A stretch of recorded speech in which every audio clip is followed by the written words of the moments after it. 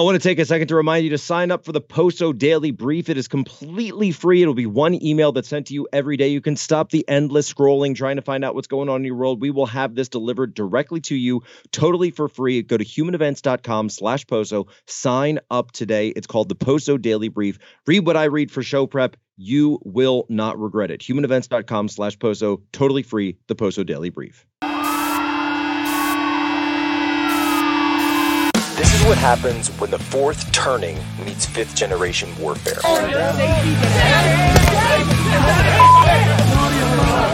A commentator, international social media sensation, and former Navy intelligence veteran. This is Human Events with your host, Jack Posobiec.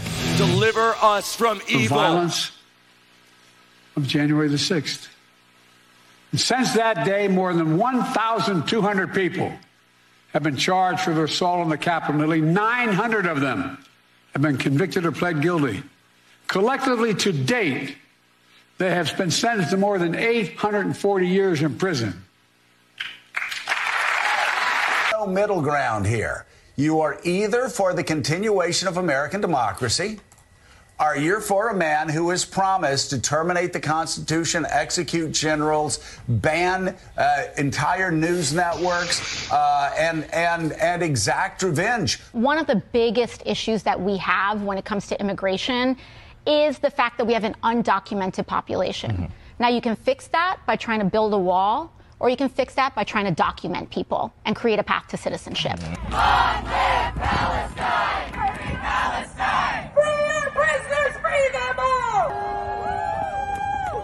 A California law banning people from carrying firearms in most public places, even with the concealed carry permit, is now in effect. Here is a draft of the resolution just released this morning. In 2 days, a House panel will begin those contempt proceedings. A day later, Hunter Biden will be before a federal judge in California to answer for tax charges. Trump plans to invoke the Insurrection Act, which will allow him to deploy, which is not allowed to do in ordinary circumstances, allow him to deploy U.S. military forces on the streets of America. Defense Secretary Lloyd Austin remains hospitalized this morning at Walter Reed National Military Medical Center as the Pentagon faces growing backlash over its failure to immediately disclose Austin's hospital stay. Austin was admitted to the ICU on January 1st, but President Biden was not made aware until last Thursday. Ladies and gentlemen, welcome aboard today's edition of Human Events Daily, live from Washington, D.C. Guys, get that graphic up again about Lloyd Austin there, because we need to talk about this. The U.S. Secretary of Defense has been secretly hospitalized now for over a week. Today is January 8th, 2024, Anno Domini. Over a week, secretly hospitalized. Not only secret from the American people, but secret, apparently so secret, that even the administration didn't know. That even potentially members of the military didn't know. Now, I'll tell you something. I've got friends that are deployed right now in areas that have received incoming, shall we say, since the events of October 7th. They had no idea about this. The combatant commanders don't know about this. The U.S. Navy is taking incoming right now in the Red Sea. You got carrier battle groups that are trying to pick up the Houthi drones, and they're doing a good job of that. But what happens when they start targeting U.S.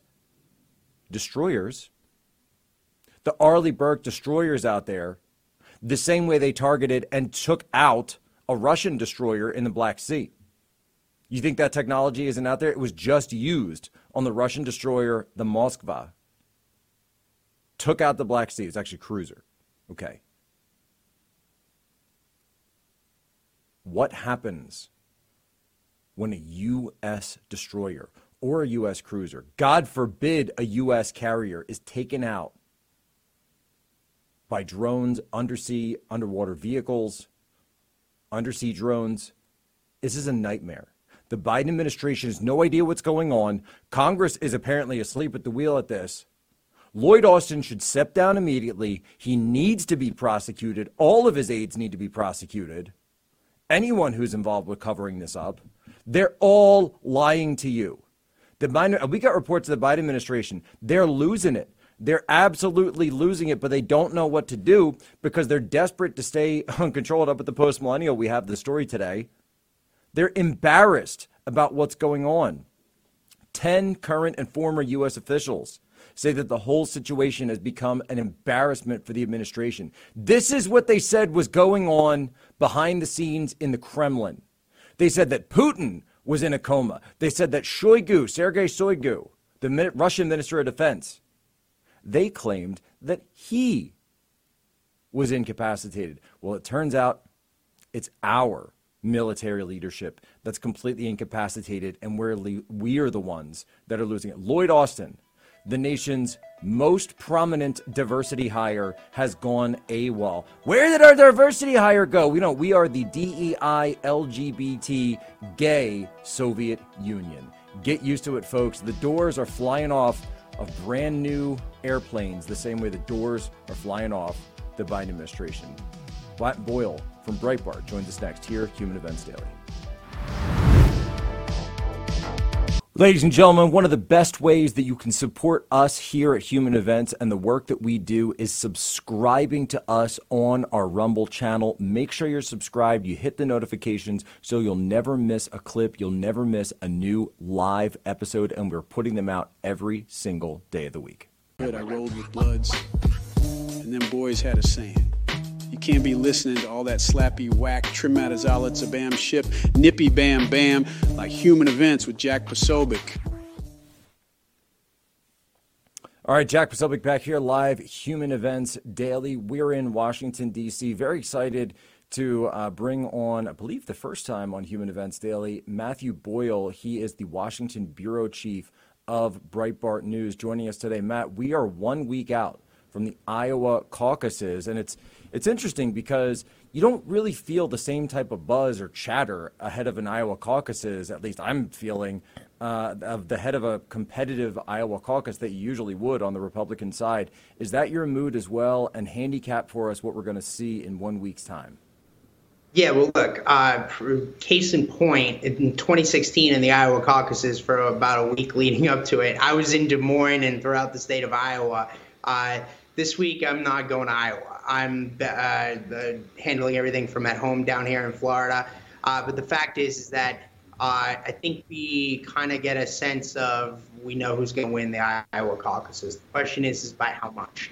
And that person is President Trump. I think he is on the glide path to victory heading into next week. If he can put up a really historic margin over who's second, and then also who is second, all kind of comes into play about what happens next, because then 8 days later is the New Hampshire primary. In New Hampshire, again, President Trump is expected to win there. If he wins both of them and by comfortable margins, it's probably over in the next 2 weeks. Literally 15 days from now, we could have a presumptive Republican nominee formally in President Trump, depending on how big he wins those two states by. But if it's close, then you might see some of these globalist types like Ron DeSantis and Nikki Haley try to hang on and through Super Tuesday. So I think the question is how big of a margin does President Trump win these first two states by? Well, I think that's right. And so this is something that, and I was on with Charlie Kirk the other day, and he and I both expressed this position that basically is saying that if Trump doesn't perform exactly the way that the polls say that he will, 50%, 60%, et cetera, then the DeSantis campaign's response, even if and when, by the way, they lose the Iowa caucus, they will come out and say Trump underperformed. And then you'll start getting this narrative of the magic math. And I call the magic math narrative this same thing that we heard back, and you remember this back in 2016, and it was the Ted Cruz guys were using this idea that magic math would carry them all the way magically to potential, not necessarily cinching the nomination before the convention. Then it was at Cleveland. This time around would be Milwaukee. But instead, that potentially forcing a floor vote. Are you seeing some of those same types of trends begin to bridle up within the primary right now? I haven't really heard that much talk about a brokered convention like we did in 2016. Now, I'm not saying that we won't hear that in the coming weeks, depending on how close this is. But look, if President Trump does as expected, as the polls indicate that he will, and puts up historic margins in Iowa, New Hampshire, later Nevada, and then South Carolina, then I don't think that you're going to get to that point where you start talking about that. That's when people like Haley and DeSantis start looking for the exits and start looking for a way out and an off-ramp. So we'll see what happens. It's a week away. I think that President Trump is definitely in the driver's seat here, though. No doubt about it. He commands enormous attention. Look, I spent 2 hours with President Trump just before the new year. We did a huge interview with him at Breitbart.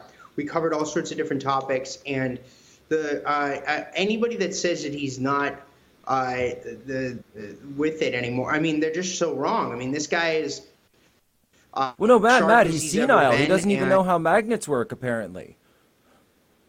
Again, the all these attacks you keep seeing, you start seeing more and more desperation the closer you get. So just be careful believing the fake news. Wait till you see it confirmed from a place like Breitbart or like you guys at Human Events before you really go with something like that. But the fact is that I think his fastball is as fast as ever. He can hit the ball as far as he's ever hit it. And I think that Trump is definitely in the driver's seat here. And then the real fight is going to come to the general election in November. Now, this was something that was making the rounds, and I called you over the weekend. I think I called you on like New Year's Day because I saw this, your piece dropped, where President Trump said something to you that really shocked a lot of people, was going around, and the headline was that he said that he's going to make a play not just for the traditional swing states or like the recent swing states that we've seen with the census of, Rust Belt, Arizona, and Georgia, but that he's going to be putting resources potentially into places like Virginia. I would argue Virginia is in play, but even so far as New York, New Jersey, and New Mexico, and Minnesota. So what was your take on that, and what was the context where you had that discussion? Yeah, so look, so it was at Mar-a-Lago. It was me, Alex Marlowe, our editor-in-chief at Breitbart. So the two of us are sitting there with President Trump. We're doing a big, long print interview, so about 2.5 hours. And this is one of the things that President Trump brought up in the middle of the conversation. He's like, I'm going to make a heavy play for, those are his words. He said, I'm going to make a heavy play for New York, New Jersey, Virginia, Minnesota, and New Mexico. Now, these are states Republicans haven't won in a long time. The last time Republicans won New Mexico or Virginia was in George Bush's reelection in 2004. The last time Republicans won New York or New Jersey, New York was when Reagan won reelection, and New Jersey was in 1988 with George H.W. Bush. And the last time they won Minnesota was all the way back in 1972.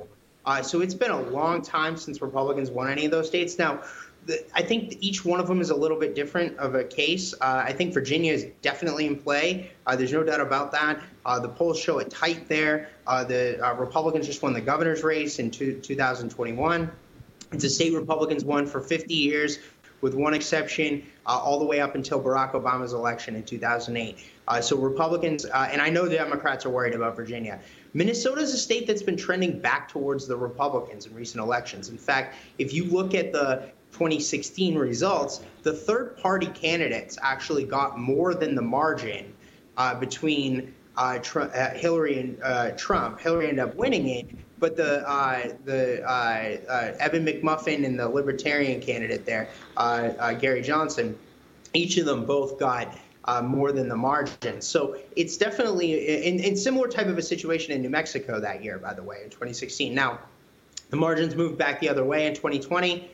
It'll be those will both be tough states for Trump, but they are possibly winnable. So especially in Minnesota, especially what you're seeing with the Muslim vote in places like Minnesota and Michigan, President Trump is leading Joe Biden in Michigan in several surveys. And I think that you might see a similar phenomenon in Minnesota. So it's definitely doable. As for New York and New Jersey, a little bit more tough to do there, though those are states that are near and dear to President Trump's heart. President Trump obviously lived in New York City for his entire adult life until he became the president of the United States. And he currently has, since he left the White House, spent his summers in Bedminster, New Jersey, his golf course there, living there. So those are both states that he very much cares about and very much identifies with local people. He talked about possibly renting out Madison Square Garden for a big rally. So it's tough, but you never know. I think you should do it. Trump selling out the Garden in 2024, that's 2024 energy, man. I'll go if you go. And, what you just said there, though, if you could break that down for us, this Muslim vote and the third party candidate situation where we're looking at some of these, Michigan, obviously this is a huge constituency. In Minnesota, people need to remember that's Ilhan Omar's district. She's in the 5th over there in Minnesota. So again, you have these constituencies. Why are they souring on Biden? I think that they don't like how he's handling the 10/7 response with Israel in response to Hamas. They think he's Israel, right? So this is a really tough position for Biden to navigate. He's got a high wire act, balancing act here, where he's got a whole ton of Jewish Democrats on one side of the party, and then you have the Muslim Democrats on the other side of the party, and those two groups do not see eye to eye on this issue. So the longer that this plays out, Israel's war against Hamas and their response to the 10/7 attack, the worse it gets for Biden. You're seeing more and more of the radical left continue to try to put pressure on Biden to call for a ceasefire. If Biden does that, then he's going to lose the other side of the party. So he's got a really tough position that he's in here, and it's really splitting the Democrat base. Interestingly, you see someone like Fetterman in Pennsylvania, really aggressively pro-Israel out there, trying to bridge the gap there, I guess, for Democrats and really hold their team together. But I do think that the Biden's, ambivalent position, right, he's sending mixed messages to the Israelis, has really undercut their coalition and divided their side. And they've got a real problem with enthusiasm, especially among the hard left, the black community, the Muslim community, the Hispanic community, et cetera. So Democrats have a serious coalition problem. Union workers, right? And that's another thing we talked about with President Trump. President Trump thinks he's eating into their coalition little bit by little bit. And you saw this just last week, I think it was. President Trump posted a picture of himself. He had just met with the Teamsters Union president, right? So Trump is cutting into union workers, black and Hispanic voters, and the Democrats have enthusiasm problems combined with that, which is why you see Biden today at a black church in South Carolina trying to fire up the Democrat base. As for whether or not he's successful, we'll see.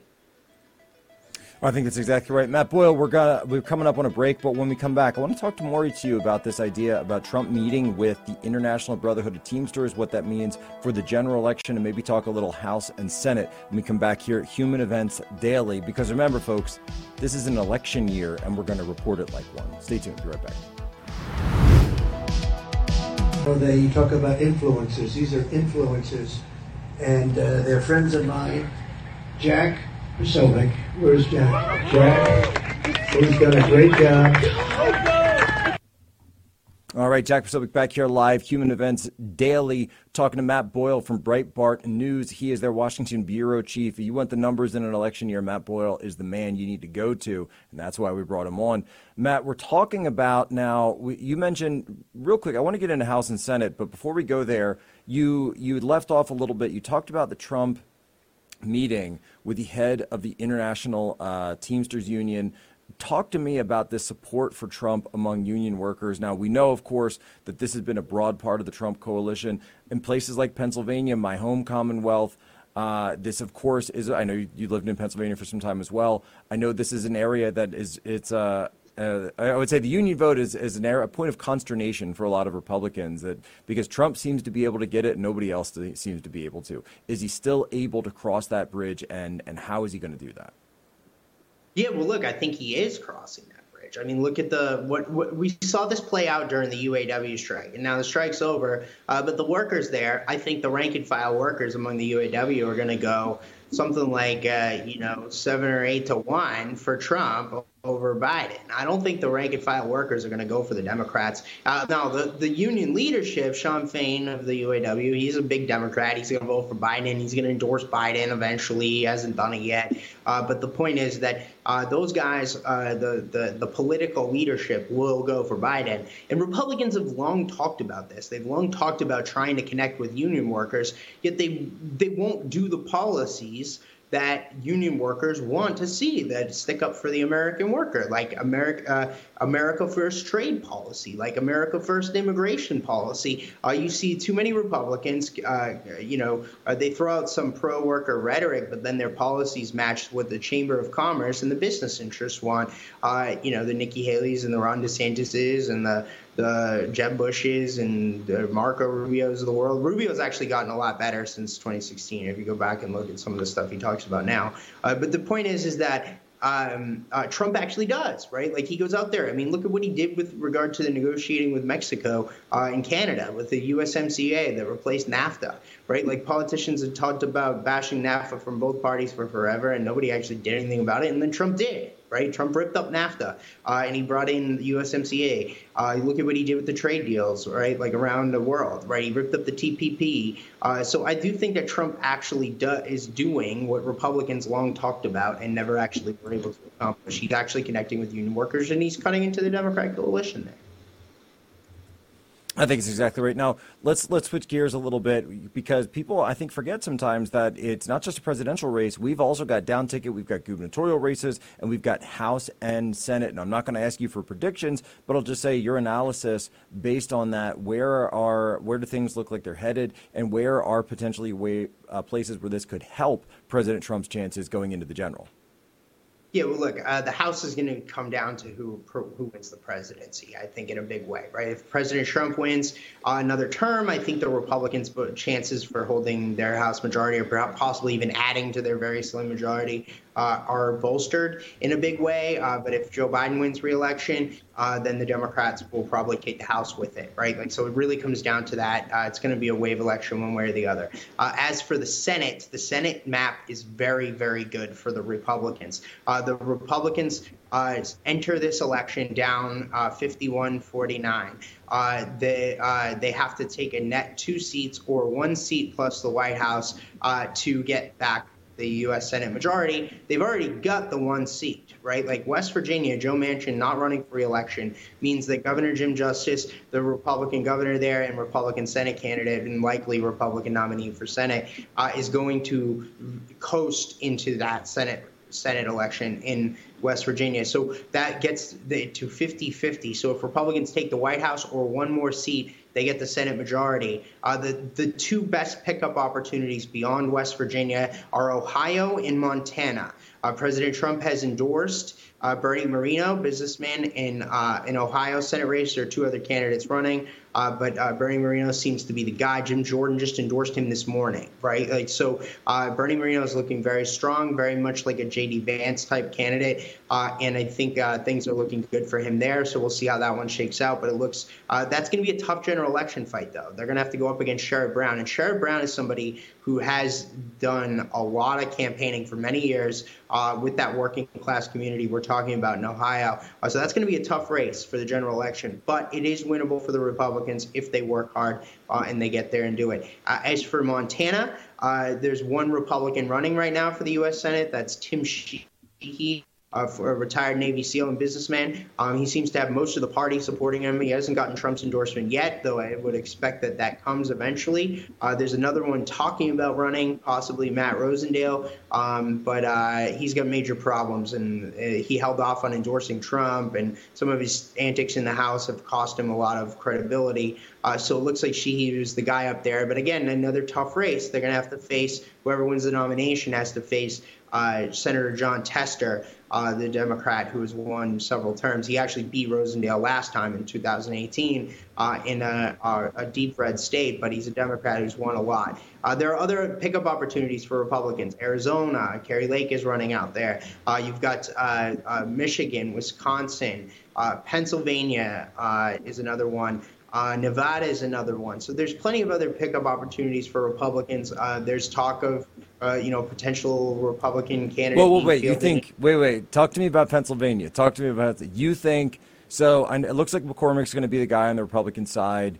There could be some others that get in, but I'll just say I think McCormick's going to be the guy. But you're still going up against Casey, and going up against Casey in the state of Pennsylvania, Commonwealth of Pennsylvania, is a huge issue because of the institutional value of that name.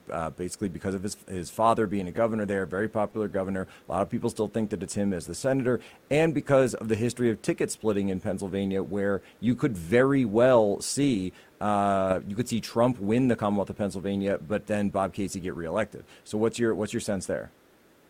Look, I think that Trump will run ahead of wherever McCormick is, and I think you're right that McCormick will be the guy for the Republican side. That being said, I don't think it will be that much further ahead. I think that McCormick is going to be a strong general election candidate. He has a lot of resources.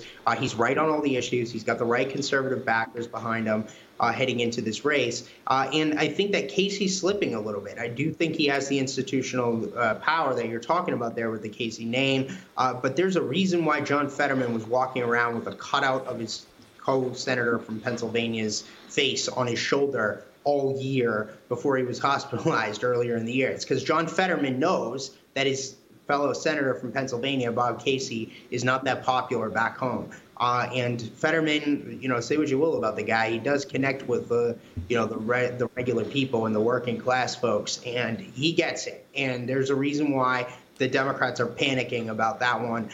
There's possible other pickup opportunities in other places. Virginia has a Senate race up, too. You never know. New Jersey has one up, right? Like, I don't know what happens with Bob Menendez's seat. There's several other Democrats running for it. Menendez hasn't formally announced re-election, though every sign is that he intends to run. But, there's the First Lady of New Jersey's running, and there's another congressman running. And so that's going to be a mess for the Democrats, especially as Menendez is totally in trouble again with all of his indictments. So there's plenty of pickup opportunities for Republicans in the Senate. And the only two places they're really playing defense are Florida and Texas, right? Rick Scott and Ted Cruz. Assuming those two guys hold on, then it's full-on offense for the Republicans around the board. And they could really run up the score. Depending on what happens in the presidential election, they could possibly get close to 60. I mean, I don't know about 60, but they could get into the mid to high 50s if they really play their cards right over the course of the next year. But this gets to the Republican candidates need to get along with and work well with President Trump, assuming Trump is going to be the Republican nominee. The two states in 2016 where the Republican Senate candidate and Trump both lost, the battleground states, were Nevada and New Hampshire. And in both of those cases, the Republican Senate candidate unendorsed Trump after Access Hollywood. So the Republican Senate candidates around the country need to understand that they should not fall for media attacks on President Trump and leftist attacks. And if they stick together, they win together. I call it the unholy alliance between the Republican establishment Senate candidates and Trump. If they stick together, they win together. If they split apart, they fall together. They fall apart, and they both lose. Now, what do you think? What is your sense on? Obviously, we had this huge issue with mail-in ballots and the COVID stuff all in 2020. Just real quick, 2 minutes left. Can you talk a little bit about that? And in terms of, I guess this is more the tactical, operational picture as we go into the election this year.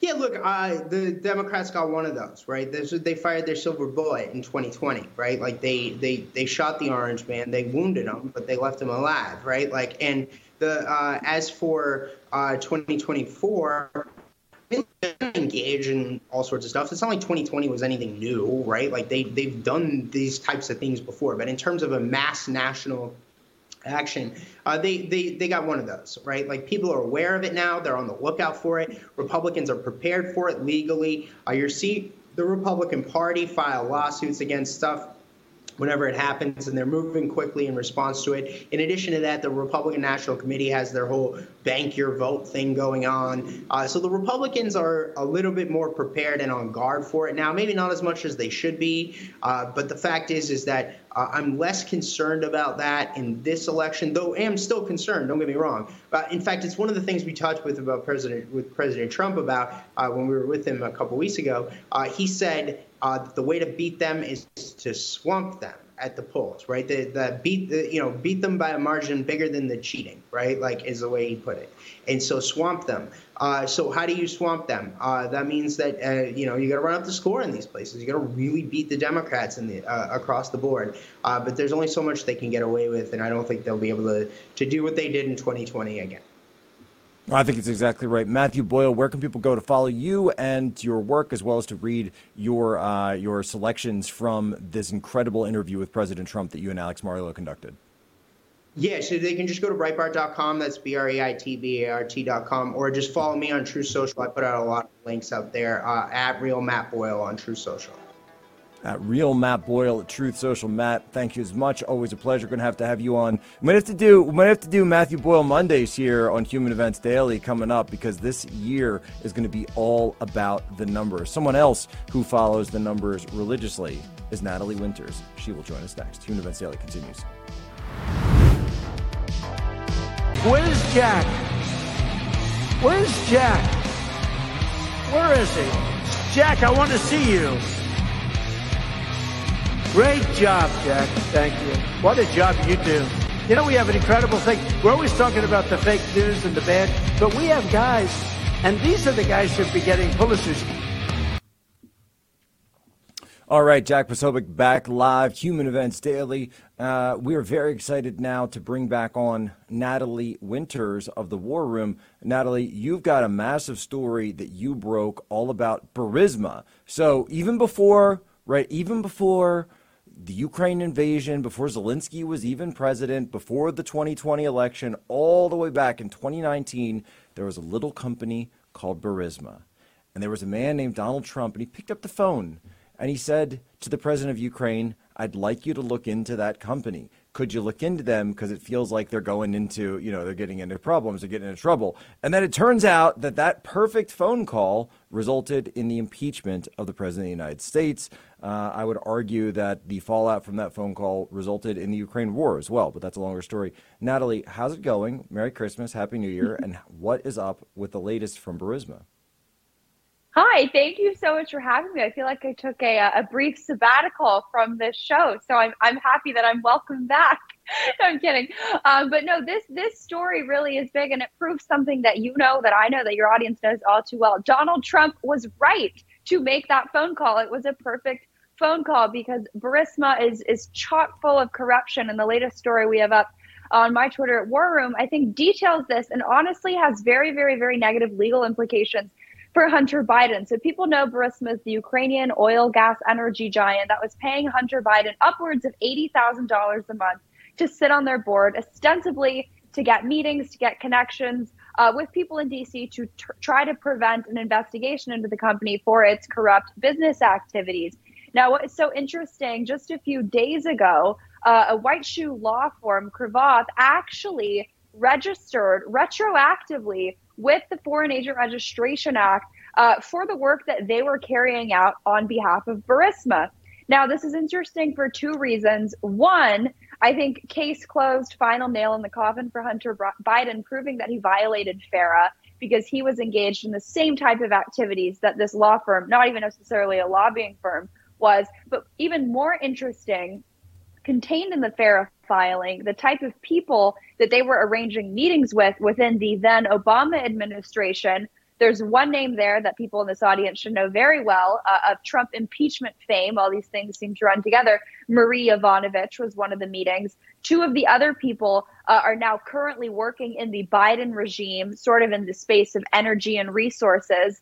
And I think that is the other important point and takeaway from this story is that the mainstream media, Democrats love to say that, word crazy, deranged people for going after Hunter Biden.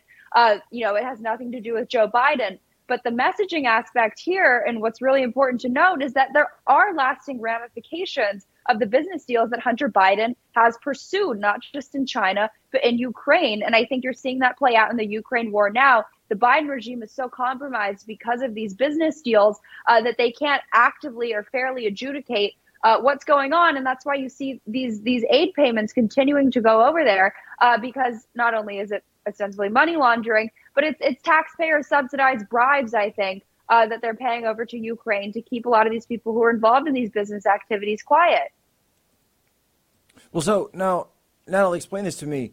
If they've registered Farah, they know that they are operating as a foreign entity controlled by the Ukrainian government. Does this mean then that Hunter Biden, how does he get away with this by not doing anything? Because we know that we've had people, a lot of people on both sides of the aisle. This is what they were going after General Flynn for. They were going after so many people for not registering for this. Now, of course, they were going after Tony Podesta for the same deal, by the way, but then they gave him immunity and allowed him to retroactively file. When it comes to Hunter Biden, this is black letter law. This is a black letter law headshot, legally speaking, for Hunter Biden. Why won't the administration or anybody do anything about this? Well, he gets away with it. Not just that we live in a two-tier justice system. I think that's too nice. If anything, it's a three-tier. It's not really a justice system at all. That's how he's able to get away with it. So that's why we need Congress to step up and initiate a substantive and substantial impeachment inquiry into the Biden crime family. And look, this law firm is the top tier criminal defense law firm, right? The fact that Burisma is hiring sort of is a buried lead, I would say. But they're, like I said, retroactively registering for activities that they were engaged in 2016. That's, 9 years, right? So I think this shows that the Biden world of people, the people who are tied up with these Hunter Biden business activities, are actually starting to get scared of a potential impeachment inquiry. The same day they filed this FARA registration was when it hit the news cycle that they were going to proceed with filing subpoenas and other document requests with Hunter Biden. So as much as, we're critics of Congress and all these investigations in the war room because we don't think that they provide actual accountability, I think the other side, the people who are on the corrupt side of the trade in this case, are actually starting to sort of feel the pressure. And I think that's why you see this retroactive registration. But from the Hunter Biden perspective, I mean, we could go on, we could fill, a year's worth of your show with examples of lawfare, but Hunter Biden is going to get away from it, at least until Joe Biden is removed from office, come Donald Trump's return. So I think what we need to focus on now is just having these congressional committees gather the evidence while we still have the majority, albeit slim. And then when Trump, reasserts control, rightfully so, over the DOJ, and we restore the rule of law in this country, I think that's when we actually, it's not even go after, that sounds like it's politically or partisan motivated, but actually just have justice run its course. Because if Rudy Giuliani's house is getting raided for violating FARA when he didn't really even, and it was certainly by orders of magnitude less than Hunter Biden, how can you say we live in a fair country if Hunter Biden is getting away with it and frankly not even having to pay taxes on the revenue that he's making? Well, it's simple, right? So I actually do think, because they know, keep in mind, that the Bidens have an election coming up this year. This is why Biden's down at he's at the church where Dylan Roof committed the mass murder back in 2015. So he's commemorating an event that happened during the Obama administration, yet somehow blaming that on Trump, when Trump, I think, had just started running for the presidency, has nowhere near office at that point. Same way that he blamed Charlottesville on President Trump for his run last time around. Biden is realizing that he's got problems. That's why they're going around trying to cover their bases, going to these people saying, look, you got to file for this, file the paperwork, we'll make it go away, because he knows that all of this is going to come up. Look, if Biden makes it to the debates, these are the types of questions that will come up at the debate stage. He knows at this point there's a couple of things that'll come up at that debate. One of them certainly is going to be the border, there's no question. But the main one, I think, is really going to be the fact that Biden lied to the American people at the debate in 2020. Now President Trump coming up, fast forward to this fall, if Biden is able to make it there, that they're able to prop him up like Weekend at Bernie's and get him up there, Trump will have the ability to finally question Biden again on this, the way that no one has to. And he's not going to have Kristen Welker over there to cut him off when he brings up Hunter Biden in the laptop the way she did last time. Well, I also think it's important to stress, because I think in the sort of messaging wars that we see about Hunter Biden, it seems that we don't really push back when they say, oh, well, conservatives are just going after Hunter Biden. They're deranged. He's a poor drug-addled son. We need, people should be focusing on getting him help. That's not really true. It's also, I think, mind-blowing. The way the media portrays Hunter Biden, you would think he's like in his 30s, right? They had never have any accountability or agency on his part.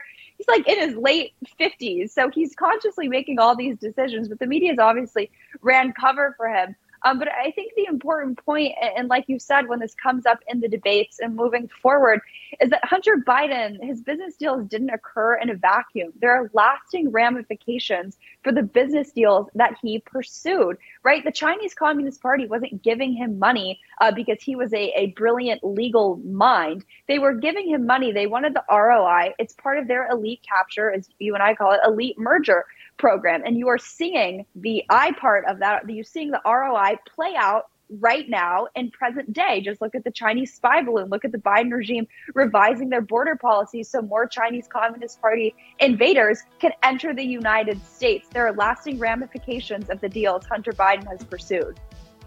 No, there's no question. All right, Natalie Winters coming up with us after the break. We're going to hit Fauci and a new project she's working on. Fauci, by the way, back in Washington, D.C. Let's find out what's going on there. Stay tuned. When I'm working long hours, I'm always listening to Human Events with Jack Posobiec. All right, Natalie Winters. So Dr. Anthony Fauci has returned to Washington, D.C. He is at the Senate. He's at the Oversight Committee, the Select Subcommittee on the Coronavirus Pandemic, which was established last year. He is testifying today. Natalie Winters, give us a quick update. What have we learned from Fauci in just the past couple of days? Do you think anything will come out of this testimony today? What are we finding out behind closed doors? Well, look, I'm not holding my breath. I think the leadership of the COVID Select Subcommittee is not particularly of the fire-breathing ilk, Wenstrup in particular. The fact that these depositions, these interviews are occurring behind closed doors, I think is sort of tells you all you need to know. Nonetheless, I think we will get some substantive information out of it, depending if the transcripts are released, how they're going to sort of get the actual information out. But I think what's more interesting with the Fauci stuff, and it goes back to our last segment, right, how the regime protects its own. There was a bombshell story breaking over the weekend. Documents obtained by the U.S. Right to Know Foundation show that Shi Li, thank you for helping me with my pronunciation. It was you, Jack, who corrected me. I used to say she, Zhang Li. But Sure and she visited the U.S.-based, the NIAID, the agency that Fauci ran, headquarters in 2017 to speak and lecture alongside Peter Daszak of EcoHealth Alliance fame about their coronavirus bat research, the very same project that I would argue eventually led to COVID-19. Now, people should go read the story. It's, everywhere. Read at the Daily Mail. But what the buried lead here, and why it harkens back to our last segment, is that these were documents that have obviously been around since 2017. The U.S. Right to Know Foundation has been filing FOIA requests to get access to them for years now. And when they gave them the initial response to the request, they did not include the documents that allowed them to write this story in that initial grant. Now, as someone who's filed a bunch of FOIA requests myself, you usually get around 50%, somewhere around that number, of the content that you're actually asking for. They redact the rest of it. So U.S. Right to Know had to sue our own government that our tax dollars fund to get access to these records that they said they couldn't release, right, because it was classified or sensitive material. Nothing about this is classified or sensitive. They just didn't want this story to get out there. So it just shows you from the lawfare perspective, from the covering up, from the unequal, system of justice, just how rigged the system is to defend its own, like the Anthony Fauci's of the world. And I remember back when I was at the National Pulse, I would file a ton of FOIA requests about Anthony Fauci, and he was on tape saying, oh, I don't understand any of these FOIA requests. Read all my emails. Do whatever you want. But then it actually turns out with one of the FOIA requests that we were kind of working through that Fauci had to approve every single email of his for clearance, for review, for release. So he's clearly lying about this. And it just shows you that they don't want this information to come out. So I'm sure those 7 hours of testimony today, there's been a lot of rehearsing going into that. on his part to get the narrative right. But again, it just shows you how the system really does protect its own, and Anthony Fauci is indeed one of the system's own. Well, I appreciate your dogged and determined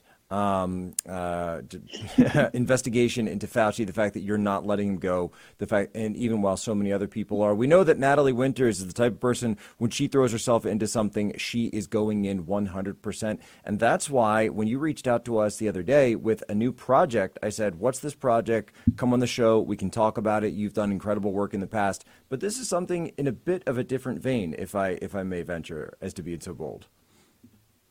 It is. It's action, action, action. You know, my lifelong quest has been to take down the CCP, and I got tired of giving my money, not just to companies that hate me, but supporting the globalist, model of outsourcing to China. So I decided, you know what? I'm going to start a clothing brand that's entirely USA made. I worked tirelessly to make sure that the price point of it was on par with, China-made goods, so you don't have to pay that ridiculous premium. That's something that's really unique about it. And I also wanted to sort of fix, I would say, the void in the market for women's political apparel. And just, if you think for yourself, if you don't buy into mainstream narratives, I got a shirt that says low social credit score, got hats that say MISS information, a little bit conspiratorial, just fun plays. We can always use more humor and ironic humor in the world today. But it's done on silhouettes that are actually made for women. I'm sure you all have those cute political t-shirts in your closet, but you can't wear them because they're too boxy. We know there's a difference between men and women, so I thought it was about time we put women in women's silhouettes. It's also a great Valentine's Day gift if you're a guy. And today, because I was actually getting a bunch of hate from the War Room Posse, the male side, because I didn't have any designs for them, I launched some fun bumper stickers with some of the War Room slogans on them. So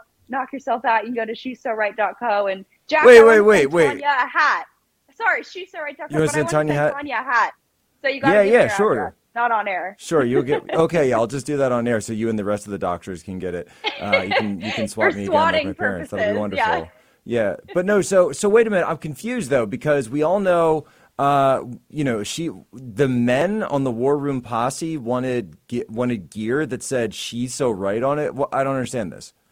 I actually did get some emails of guys asking for male merchandise with "She's so right," but some of our sayings, like the low social credit score one, guys want t-shirts, but they're done with a pink screen print on them. So they're not, we're modern men here on Human Events Daily, but not that modern. That was actually Sebastian. Yeah, no, my guys aren't into that. No, I don't think my guys are into that. No, my guys are. We're having the debate right now about whether or not it's gay to drink from a Stanley Cup straw. So those are my guys.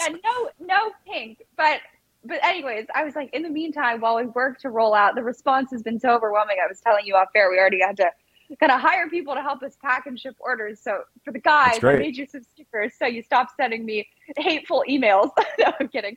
But no, it's the response to this really has been so overwhelming. I'm so beyond blessed. I had no idea what to expect, but it shows you, Jack, people don't want to buy in to this model of, supporting the Chinese Communist Party and wearing graphic t-shirts. All right. So walk me through real quick, 1 minute. Where do people go get it? And it's all U.S. supply chain. All U.S. supply chain, made here in the heart of Los Angeles. I'm doing everything. Our hats are made in New Jersey. Fun fact, by the same supplier as the Trump campaign. She'sSoRight.co is the place to go if you want to shop it. It's a great Valentine's Day gift. You can go to shop She's So Right on all of our socials. And Jack, thank you so much for having me and letting me talk about this. Of course, Natalie. All right, we'll see if Tanya Tay's into it. I have a feeling that she might be. Natalie Winters, everyone. I guess we'll have to just say every time she's on, she's so right. You can't argue with her because she's so right. Ladies and gentlemen, as always, you have my permission to lay ashore.